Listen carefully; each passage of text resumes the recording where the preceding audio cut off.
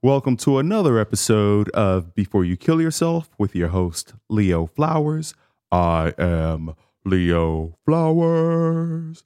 Today's guest is Emily Ford, who walked 1,200 miles across Wisconsin's Ice Age Trail in the dead of winter. She is the first Black woman, part of the LGBTQ community, to ever do so. It took her about 69 days, just her and her dog, Diggins. And she is here to share her story. It's a story of overcoming feelings of loneliness, exhaustion, and it's also a story of finding meaning and purpose. You're going to enjoy this episode. Disclaimer, we actually recorded an episode a week ago and I forgot to hit record. And so Emily Ford was more than gracious enough to re-record the episode. Remember, if you're in a crisis situation right now, please call the 1-800-SUICIDE or 1-800-273-TALK. There is someone who's willing to talk to you right now. I start off this episode with asking Emily Ford, what got you out of bed this morning? So I think this is new since I talked to you last. Well, first of all, what actually got me out of bed. I went to the gym this morning, so the gym did. But updated from since last time I saw you is I have now acquired the dog that I took with me on my trip. Diggins. And I was never planning on that. Very, very vehemently, actually. I was actually against it. And my partner and I, we went backpacking, or we went to a cabin this past weekend and took her with. And my partner's like, but can we keep her? And so we asked, and then her owner said, yeah. So she also gets me up in the morning because I need to let her out of her kennel so she can pee. Congratulations. And for the listeners out there, can you talk to us about the significance of Diggins? I know that Diggins was one of the dogs that accompanied you during this 1,200-mile trek through on the Ice Age Trail. Who was the other dog that was with you also? No, so I just took Diggins actually, but she is she wasn't mine, and it was funny because I posted to a Mushers group on Facebook, and I was like, "Hey, anybody willing to let me borrow their dog for 1,200 miles? I know you all love your dogs a lot." And somebody was like, "We might have the perfect dog for you," and so that's how I got her for the trip. And then I gave her back, and it was extremely like gut wrenching. And even though I own her now, it still makes me like tear up quite a bit because like that moment was just so sudden. And it wasn't like her owner was tearing her away from me. Her owner was awesome. She was just like, all right, I think it's time for me to take Diggins home now. And I like just bawled like a child in front of all these cameras and whatever. So she became like a friend I never knew I needed. And then that like kind of got taken away from me. But I also had my own dog before the trip, Zulu, who's laying behind me. He comes to work with me. And so he is now trying to warm up to his new sister. How do you build trust between yourself and, was it different between you and Diggins and you and Zulu in terms of how you built that trust, or is it the same across the board? Yeah, so I actually got Zulu when he was 7 weeks old. And we were each other's only. But I think and Diggins is three years old. I think that trust kind of comes about the same way, regardless of the age. And with Diggins, it was, it's just spending time with them, you know, and for, I think across the board for most canines, like their love language is just quality time. It doesn't always have to be like physical touch. Like not all dogs love being scratched or itched or whatever. It's, you know, and so just spending ample time. So when I got Zulu, my own dog, I took a week off from work because I could. And then after that, the job I had at the time was traveling the United States and picking prairie grass and flower seeds. So I was in a car. I was kind of living out of a vehicle at the time because the university didn't want to pay for hotels while I was traveling. So I was kind of just camping along the way. And so he and I spent all day, every day together. Like when he was a puppy, he would like fit inside my backpack, and he would, when he got tired, I just carry him around the prairie, and it's like super cute. And with Diggins, it's, I didn't put her in my backpack. She's too big, but we spent all day, every day together for 10 weeks. That's a big deal. So we developed trust in that way. And have you found the same thing between you and your partner in terms of building trust and that bond? And I'm asking this because so many people are struggling, not just in building trust with their pet or their dogs, but in a relationship. And so that quality time, you're talking about love languages, is it about the quality time between you two also? I think that it needs to be quality time that you're spending together to kind of build that trust, to be honest.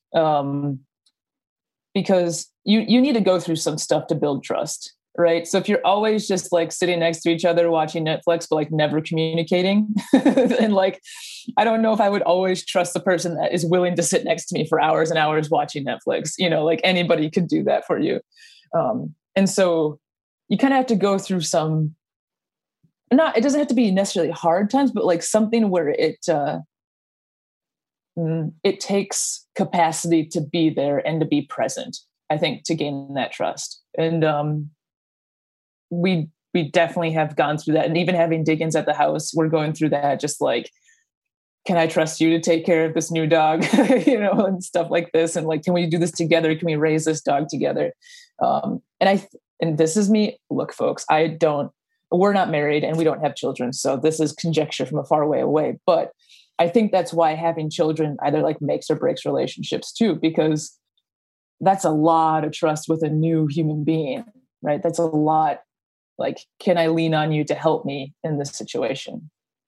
Or even maybe houseplants, I think you can build trust with your partner. Buy a plant and see how that goes. Can you both take care of it together? It'll be meaningful quality time. It's true. It takes a lot, especially like if you're going on a trip and you're asking your neighbor or a friend or somebody to take care of your plants. Honestly, because I know that you garden. You definitely develop a relationship between yourself and the plants, and so you just can't have anybody watering them. Some might overwater, some might underwater. That's right. I saw that you posted something on your Instagram about bees, and it's interesting because I was watching this clip about this woman who went into a house because they had a bee infestation, and she was just pulling up the board. She didn't have a mask on or anything like that.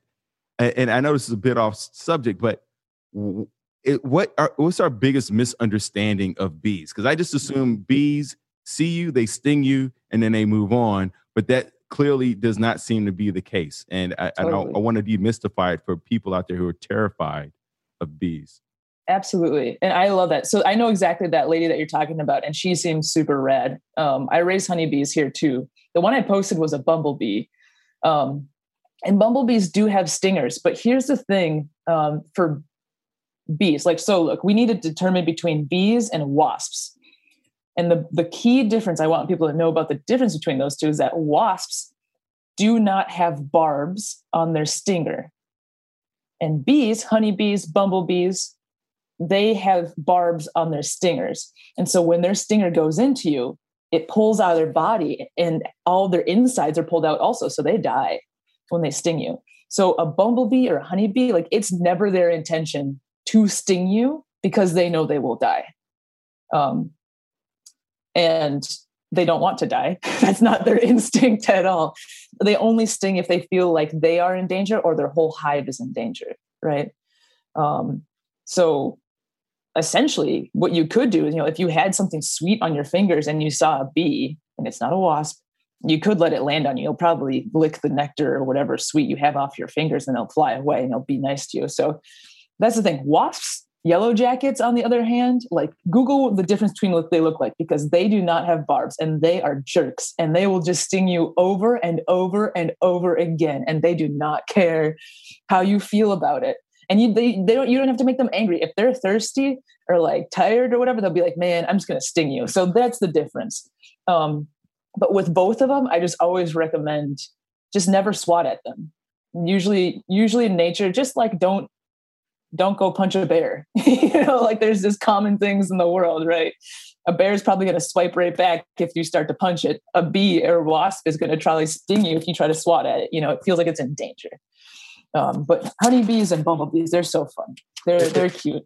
It sounds like a general rule of thumb overall, right? Like if you don't swat at people or punch people, chances are they're not going to punch you back. That's right. And so I would imagine on this, 1,200-mile trek through the Ice Age Trail, that most people that you encountered were honeybees, and maybe there's a few wasps along the trail. And I bring it up because so many people would be terrified of like who they would encounter, and people or animal.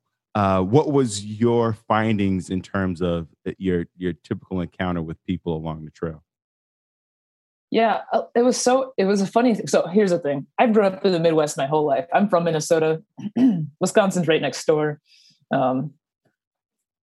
And so you learn in the Midwest to learn how to read in between the lines. We have a special type of communication over here. It's called passive communication. So if you want to actually learn anything about what we're saying, you have to just read between the lines, right? And so when I started planning for this trek, it was odd at how many people were nervous for me to go, because I wasn't nervous.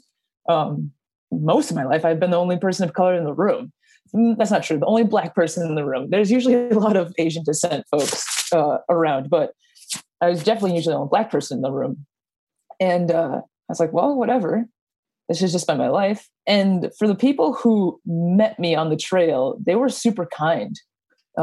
People would actively like leave their homes in the middle of the winter and like hike around for like 3-4 hours to find me on the trail, like just to like give me something or say hello or like take a picture with me. And like it was really cool. And like I kind of decided a little ways on after I was hiking more, just like the yellow jackets and the wasps of the trail.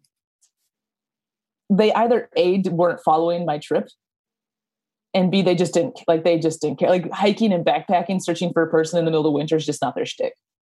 And I was like, yeah, okay, whatever. So that's totally fine. And the news was super great about it, that they wouldn't really post their story on me till after I was through their county or like through their town or whatever. So I could kind of like just like kind of scoot on by and get out of there. But most people were super generous, and I loved that. That was really fun.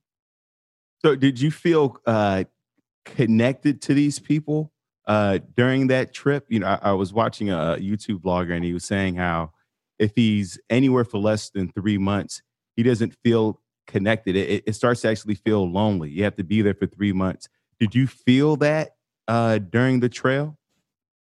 Yeah, no, I didn't really feel. There's a couple people that I feel more connected to. And I still stay in touch with them, but they had meaningful impacts. Like I spent several days at their home, or like one of the people, like I had lost my glasses on the road one day, and I called her up. She hiked with me a couple of days before, and I called her up to ask her if she could see if she could find my glasses on the road. And she found them and like found me and got my glasses back to me. And it was like a blizzard day. There were like plows going by, like all this stuff. So it was like, again, that trust building, because like she and I went through something kind of together.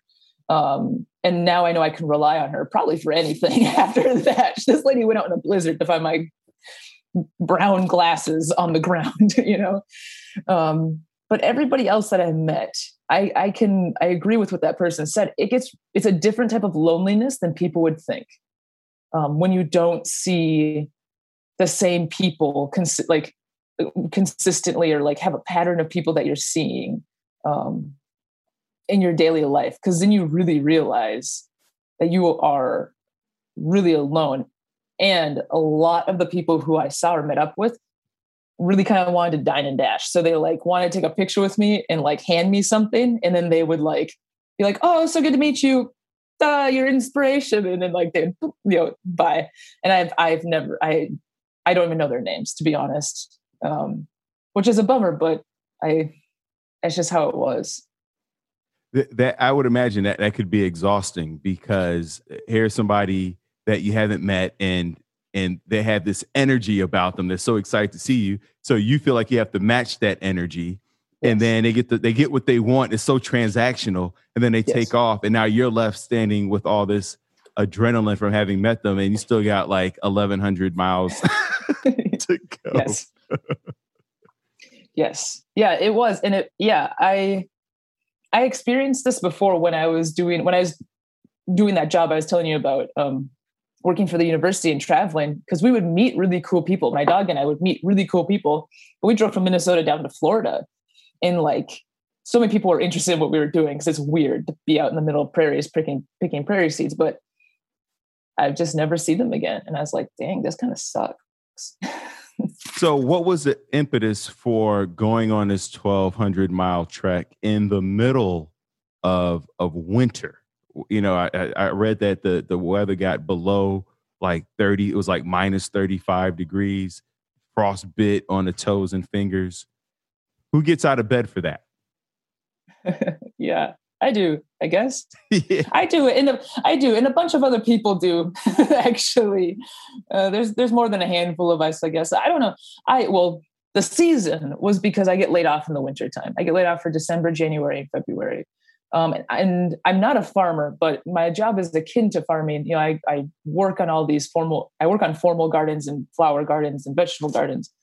And I do have people that work under me, but it's just good for me to be here. I can't take off 3 months to really do something like that. So that's why I ended up doing it in the wintertime. But I also was just really itching to do a long hike. I love backpacking. That's just kind of there's like a certain feeling of like packing up all that you have and walking around with it. Like think about it. If everything you had to carry for the rest of your life. Like I can see like you have a mic stand, you probably have like you have a computer and like probably some other cameras. Like that stuff is heavy, and that's not even your clothes or your food. Like if you had to carry all this stuff around for the rest of your life, you'd be a strong boy, like you'd be a strong man. And so there's just something I really like about that. And just hanging out in the middle of the woods, like it feels right. I feel very much at home when I'm sleeping in the trees quite a bit. Yeah. You know, it makes sense. I had a deep sea diver on, and she talked about how, I was like, aren't you worried about sharks and, get to the bottom? She's like, there's a point where you're going down, and she was a free diver, and then the gravity starts to pull her down. And she said that's where she felt more connected, more at peace, because no one is there to judge you. No one is there to look at. No one's there to notice that you're the only Black person in the room or in the city or at work. It's just you with yourself, and there's a feeling of oneness. Is that part of what you experienced out there also?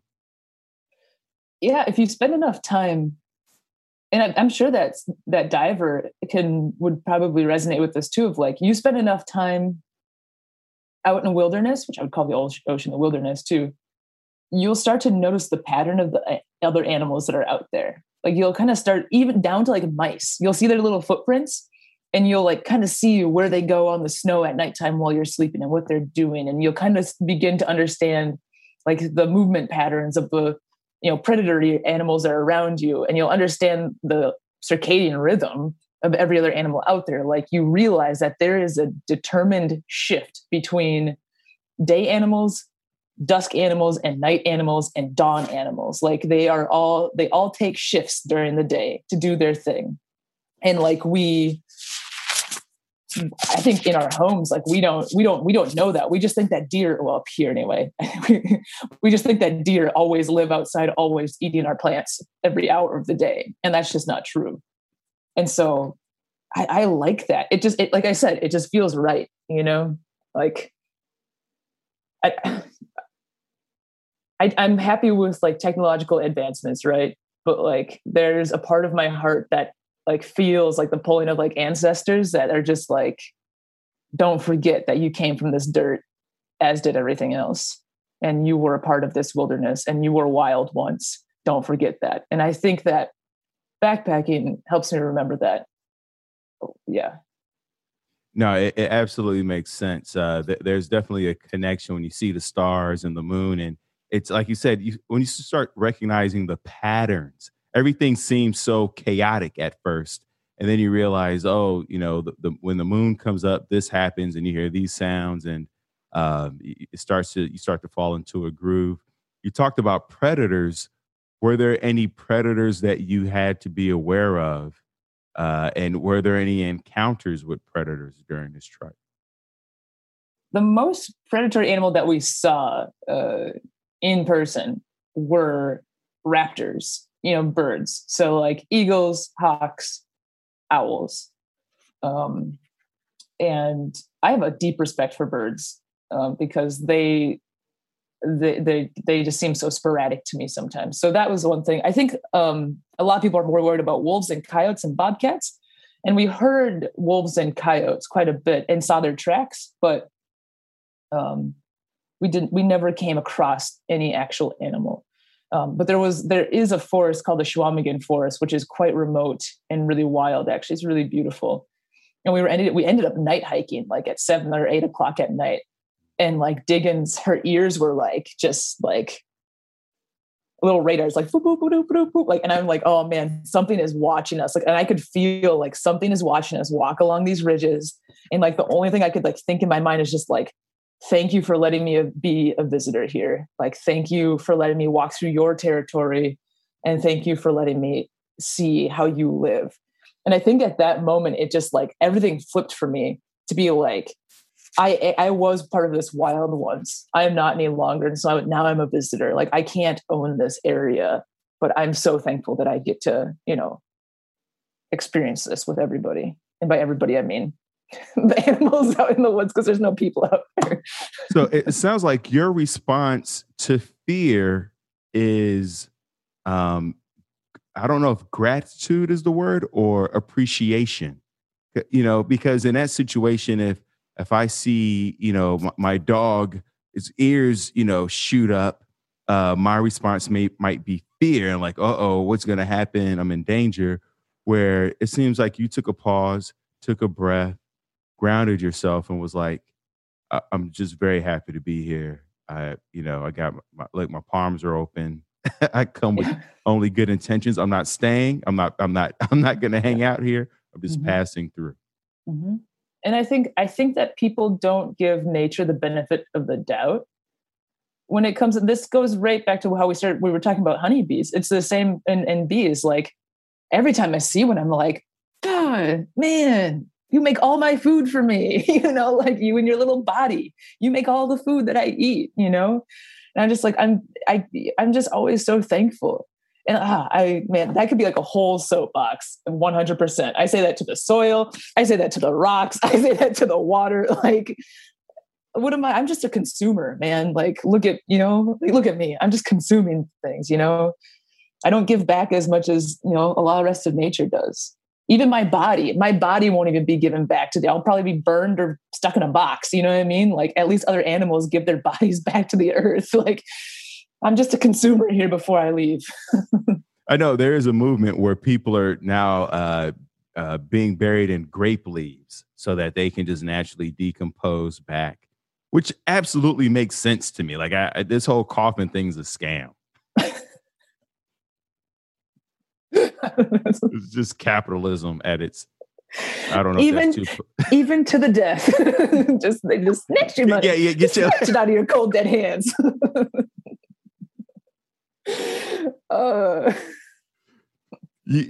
Growing up, you mentioned being the only Black kid, in a lot of arenas, a lot of areas growing up. Was that, for me, I had a similar upbringing. And we talked about this in the last episode where I felt accepted, but never a part of. Did you feel accepted growing up in school and at home and in your community? Or did you feel ostracized because of your skin color? Or was it like a mix of both? I think like, I don't.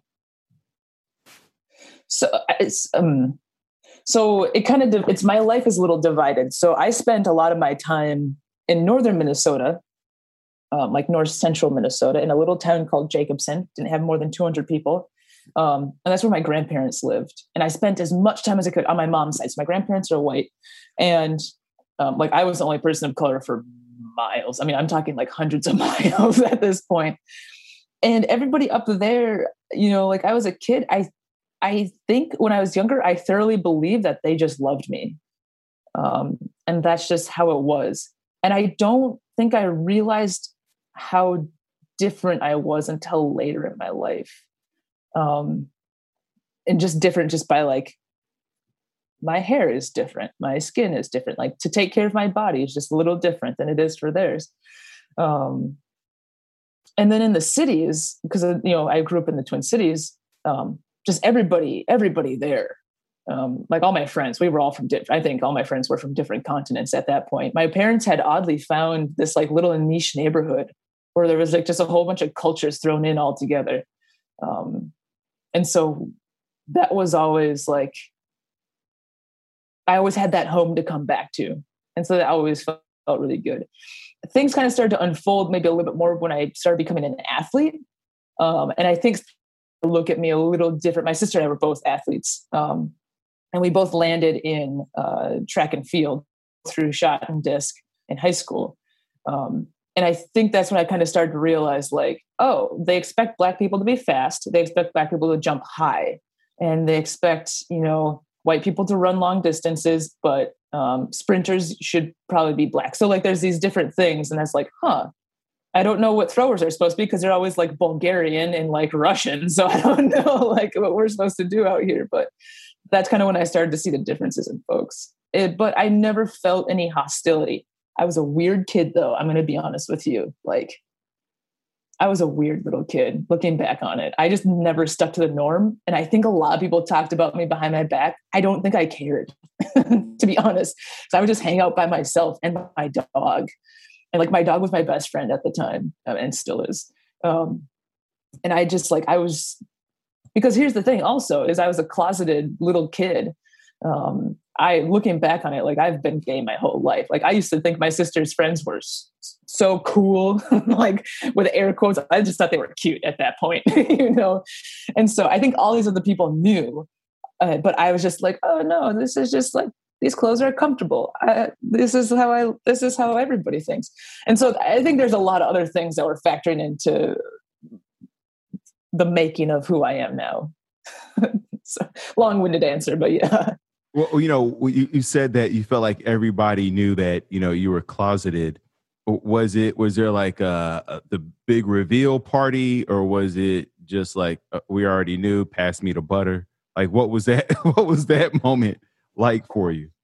This is probably the most telling moment. My grandma, my mom's mom, who I hung out with a lot in those summers, she's had a bunch of strokes recently, and her speech is really is pretty poor. To get a sentence out is pretty tough for her. And it was Christmas, and like we're cutting vegetables together, and I started dating somebody. It was it's my current partner actually right now.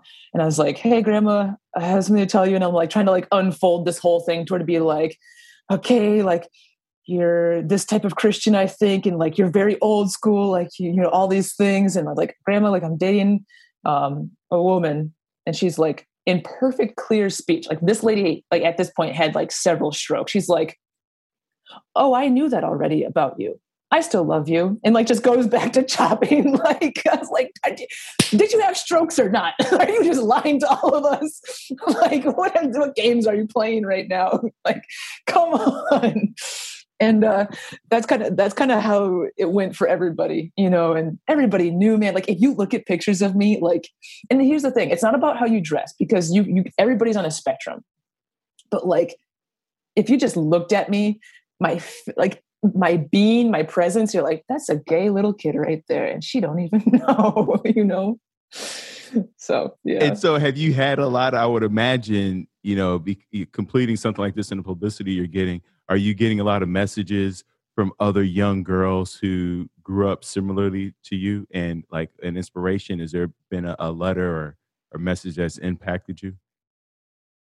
I think the people who grew up like me and the people whose stories are similar to mine, I think they're actually the quiet folks, to be honest.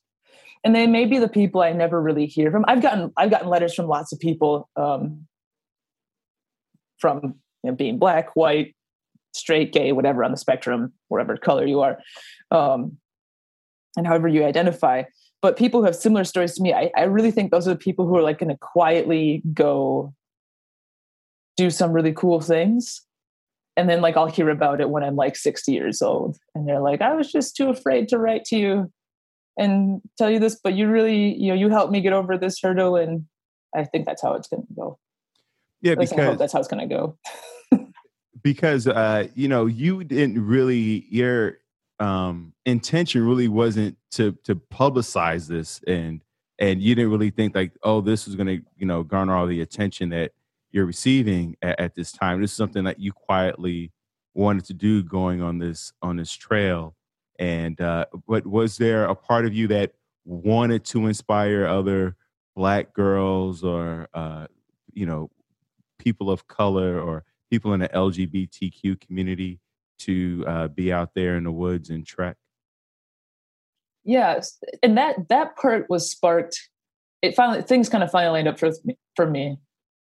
After George Floyd's murder, I just like saw a lot of Black people like just finding how they fit into the movement of like racial and social justice. And I'm just like my sister is really good at like protesting. She's really good at doing peaceful protests. My partner's really good at like donating food and like needs and stuff like that.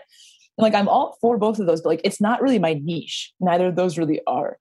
And when things start to unfold and I started to like kind of plan this trip a little bit, I'm like, this is my niche. My dad they're not irrational fears at all, but he is afraid, he's afraid of the dark. He's afraid to be, like he's in that quintessential, like people group of color, Black people, who are afraid to be outside after dark due to very justifiable reasons. And I'm like, I bet that there's still tons of people my age that are like that, older, younger, whatever. And I'm like, these are the people I don't want you to be afraid while outdoors. You don't have to be white to be safe outside after dark. First of all, a wolf can't tell you. The wolf doesn't know color, so they're either going to eat you or not. So it doesn't matter. You taste the same, I'm assuming. And so you don't need to be afraid like that. And I really am happy that I chose to go through Wisconsin, which is known as a pretty conservative and like tight state where people maybe don't speak out or up or against racism, but it's definitely happening like under the behind the scenes. And I'm like, I want you to feel comfortable even in these rural areas. Because you don't know the people. They could actually be super awesome people that it's just all their neighbors have flags that make you feel uncomfortable and they're just cramming them. Or B, they have those flags in it, but they have different reasons for believing what they believe. And they're actually going to be super nice to you anyway. There's just so many complicated things that are happening and people are complicated. I'm just like, I want you all to feel comfortable outside. That doesn't mean you're not going to get harassed. It doesn't mean you're not going to get hurt, but that doesn't mean you have to be afraid of that also. I love that idea of I want you to feel comfortable outside. And there is something soothing about it where I don't feel comfortable outside, but I do feel alive outside in nature, if that makes sense. Because I'm always aware that there is a wolf, there is an owl that might try to come scalp your boy, or even dehydration. Maybe I didn't bring enough water. There's so many opportunities. Being a quiet person, I would assume that you're also an avid reader. Is there a book? No audio books, no reader. I do like audiobooks. I think if you give me 5 more years, I will probably listen to audiobooks every single day. College ruined me, and I I am still on the mends from reading books for college. Look, and I graduated so many years ago. I graduated in 2015. So it's been a hot minute since I've been in college, but I just like, yeah. If I do any book, I read it. But go ahead and ask your question because I think I actually have a good answer. Well, the question was like, if you, I was going to ask if there was a book that you took with you, because I just think about like, I forget the woman who did the North Pole, and like there was one book that she took with her. When I read about people who go on these solo hikes, they always seem to take one book with them.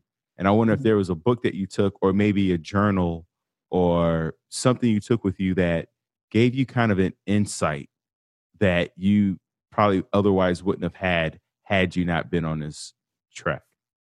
100%. There's a group at my work, and we started reading books like many other people did, just on other cultures. And so we read through these books together. And we're currently on indigenous folks to our area, so the Ojibwe. And the book that I started reading, well, I'd finished, was called The Wolf's Trail. And it's an Ojibwe story told by wolves. And while I was reading that, at the same time, Wisconsin's DNR agreed to open up for a wolf hunt. And Trump had taken them off of the endangered species list right before he left office, and which is super unfortunate because they just they've been on there forever. And what happened was folks weren't reporting their kills, and there was a limited amount of kills they were supposed to get, because you have to, if they're managing populations, you can't just go out and kill all of them, right? So people weren't reporting that they were killing these wolves, and they would just kill a bunch of them, because when you get a pack together, right, you can kill multiple things, right? And then they all reported their reports on the same day. And so all of a sudden, like twice as many wolves were killed in half the amount of time that they were actually allotted. They were supposed to get a whole week. They got like 3 days. And that would have been impactful to me anyway. But like, since I was reading this book and just like how wolves were here, and then people came, and then how indigenous folks and wolves meant, like, they meshed their lives together, and how they like used each other, like for, like, you know, wolves would use humans to gather food because humans would do that. And then humans would use wolves to help them hunt the food because they have such keen senses and like help them protect them. And there's just like this relationship. And I can feel that with my own dog. And I felt that deeply with Diggins. And just like reading this book and like hearing about what became more of a slaughter than a hunt. It just killed me. Like, I rarely ever post about things like save the wolves, but I made a post about it, and I was just like, you guys, this is not cool. Like, it reminded me in this book also, and reading this book, it just reminded me that, like, going back to what I was talking about before, like, you don't own dirt. You don't own these things we think we own, right? And just every step I took, like going through these different territories of all these other animals, I'm like, I'm just a visitor here.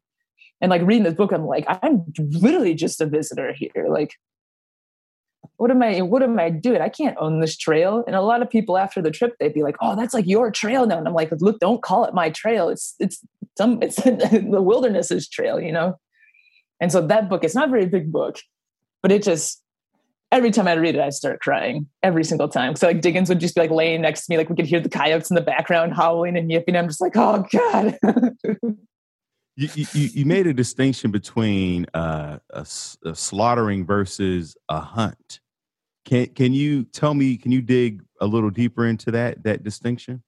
For sure. So there's a small bit in the laws of Wisconsin, and they allow you to use dogs to hunt with, and this is hunting any animal. So we do think of hunting fowl with dogs, so like pheasant, grouse, ducks, right?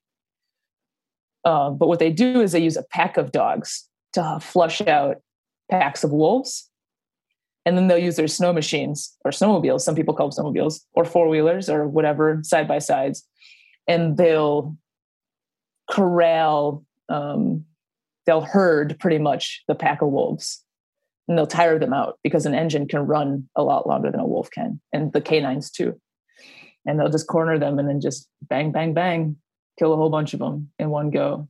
And crazy, like back in the day, and sometimes still too, when wolves' pelts were, well, the way that wolves kind of got on the endangered list is that they would just shoot them from the sky, from helicopter or from low flying planes. They would just chase down their packs with a low flying plane and just pretty much machine gun them out of the sky or out of the ground.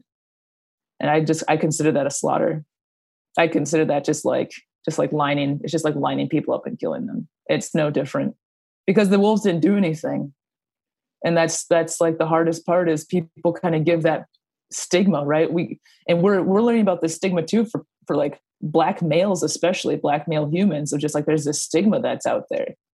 And like, who put that stigma out there? And the same thing is for wolves. There's like a stigma that like they come in the middle of the night and they'll kill your family. And like, this is some Frankenstein bull that you're talking about. Like you read a book one time and it made you scared. And so now you have a gun and you feel like you can do whatever you want. So if you want just to hunt something, right? My belief personally is only hunt something that you're going to eat. I disagree with predatory hunting. If you're a farmer and like you have this one coyote or this one wolf that like keeps eating all of your chickens and your chickens are your livelihood, you deal with that the way you need to deal with it. You need to kill that. That's how you need to deal with it. But if you're not going to eat it, don't hunt it because what's the point? It doesn't make any sense to me. So, yeah. Well, I appreciate you clearing that up because that was a beautiful sentiment and how you tied it into, the slaughtering or the hunting of Black men or of a group of people, any group of people, because your sister is also a police officer. And in Minnesota, I mean, I don't want to ask a general question, but have there been discussions about race and her being a police officer, or are there things that you've learned about her and policing that you were, surprised by or that kind of stuck with you? Yeah, it's been really interesting to like, yeah, she and I talk about race all the time because she has to live with it. She has to live with it more in her face than I do kind of daily. I think she really appreciates being a Black officer because I think she knows that it's meaningful. She knows that it gives weight, or she carries a lot of weight around with her. So I know that it means a lot to her.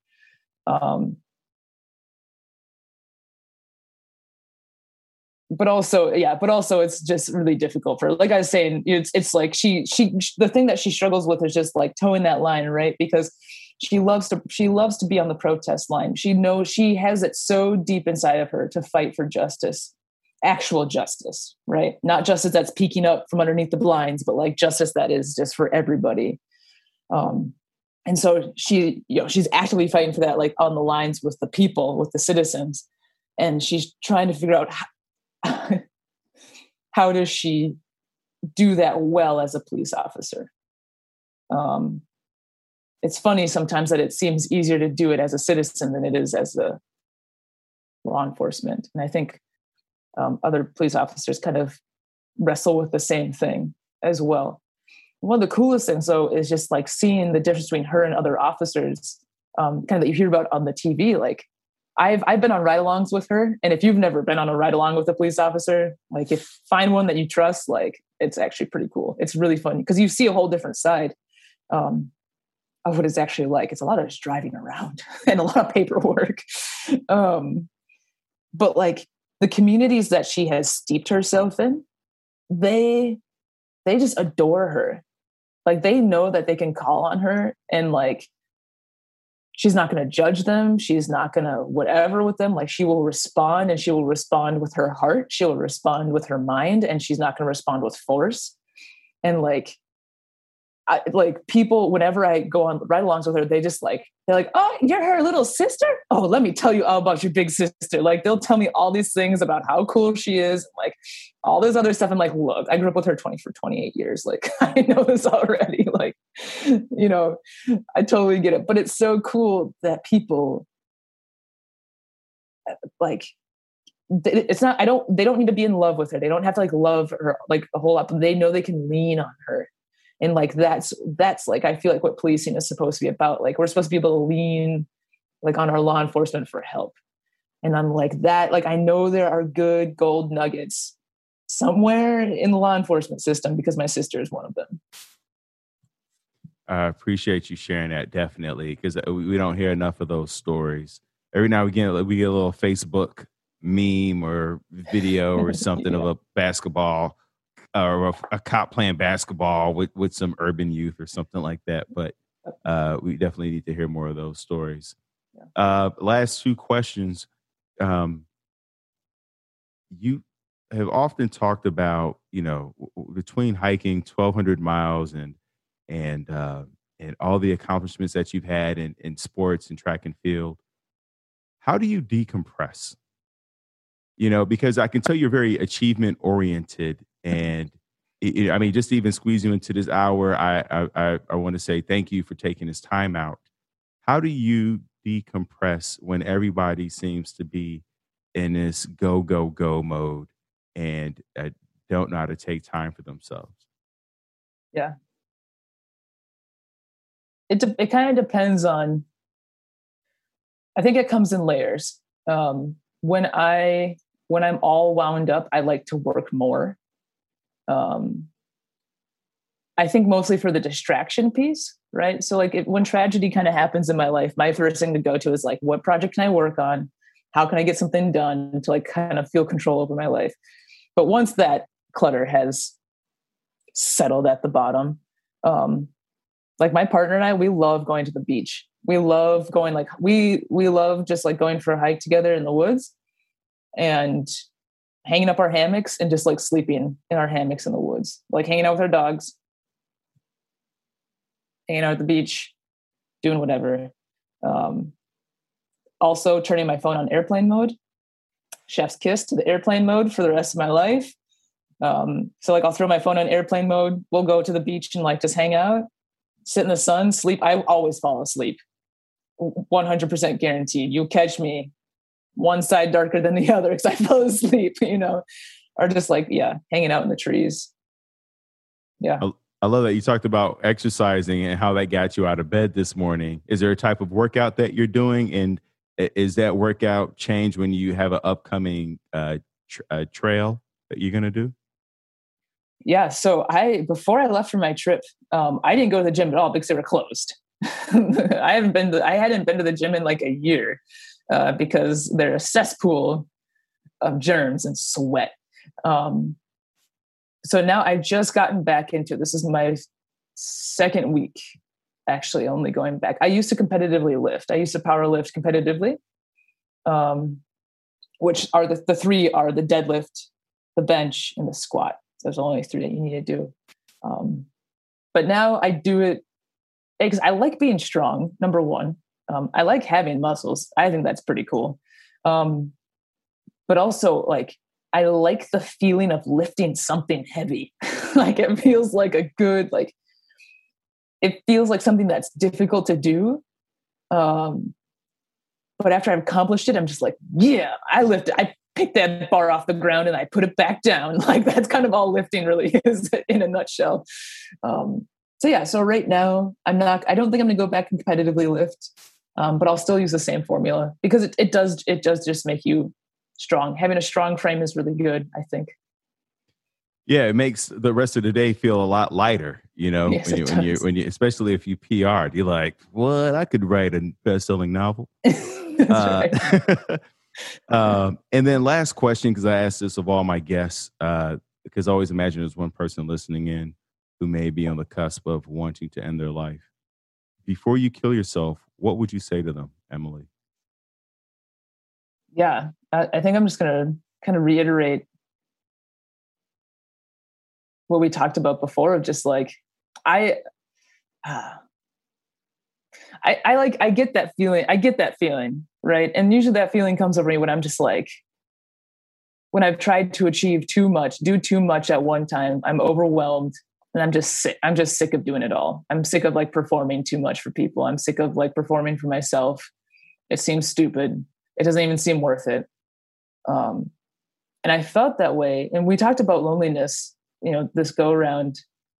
And one of the deepest times of loneliness I ever felt was when I was working for the university, doing that prairie seed picking job. And I just had all of the worst thoughts, and an exercise that, like, I hate calling it exercise. It sounds so cheesy, but I had to practice it of just like, in my mind, I would just pretend I was writing a letter to every person that made an impact in my life. And I would think through the whole letter, what I would tell them, or I would speak it out loud. I'd be like,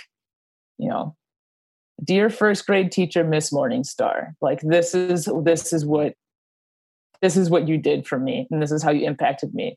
And like, I would go through teachers. I went through teachers, family members, and everything like that. And then I just started moving to like more simple people. Like, thank you. Like that grocery store clerk that one time that smiled at me and I was having a terrible day. Like, thank you for not judging me for buying 100 packs of ramen. And just like, you didn't even care. And you said, you're a poor college student and I love you anyway. Thank you for shopping here. Like, it came to that point of just like realizing that so many more people loved me and treated me with kindness. And then realizing that I have done that too. And then, like, instead of focusing on the negative, like, your head and your heart is full of all of these kind of like little spots of love. And when I did that, I mean, I remember I was driving down like some highway. It was like really desolate. And I was just bawling, like ugly cry bawling while I was driving this rental vehicle. And I was like, all right, okay. Like, all right. And if anything, if all costs, just think about your pet. If you have an animal at home, what really broke me was thinking about just like, because I was single at the time, like just leaving Zulu behind to the world of nothing, especially if I like decided to do it on that trip. I'm like, he would just be there and nobody would take, and he would just be this orphan puppy. I'm just like, that. I can't do that. Like, I love him too much. And I think that's just helpful because a lot of people, including myself, we're surrounded by so many people, but like loneliness just sets its little teeth in and just convinces you that nobody understands and nobody knows you and nobody cares to know you. That's a bunch of bull. Yeah. Yeah, I appreciate you sharing that with us. It almost made me laugh when you were as detailed to talk about, driving in this rental car. The fact that you specified a rental car, I don't know. But that was funny. But I, on a daily basis, I will write in my phone compliments I receive. There's a song that I listen to on most days, and it talks about, forget about the criticisms and remember the compliments. And I realized the only way for me to do that is to write it down because I will forget. Yes. Emily Ford, where can people find you? You can follow me on Instagram at Emily on Trail.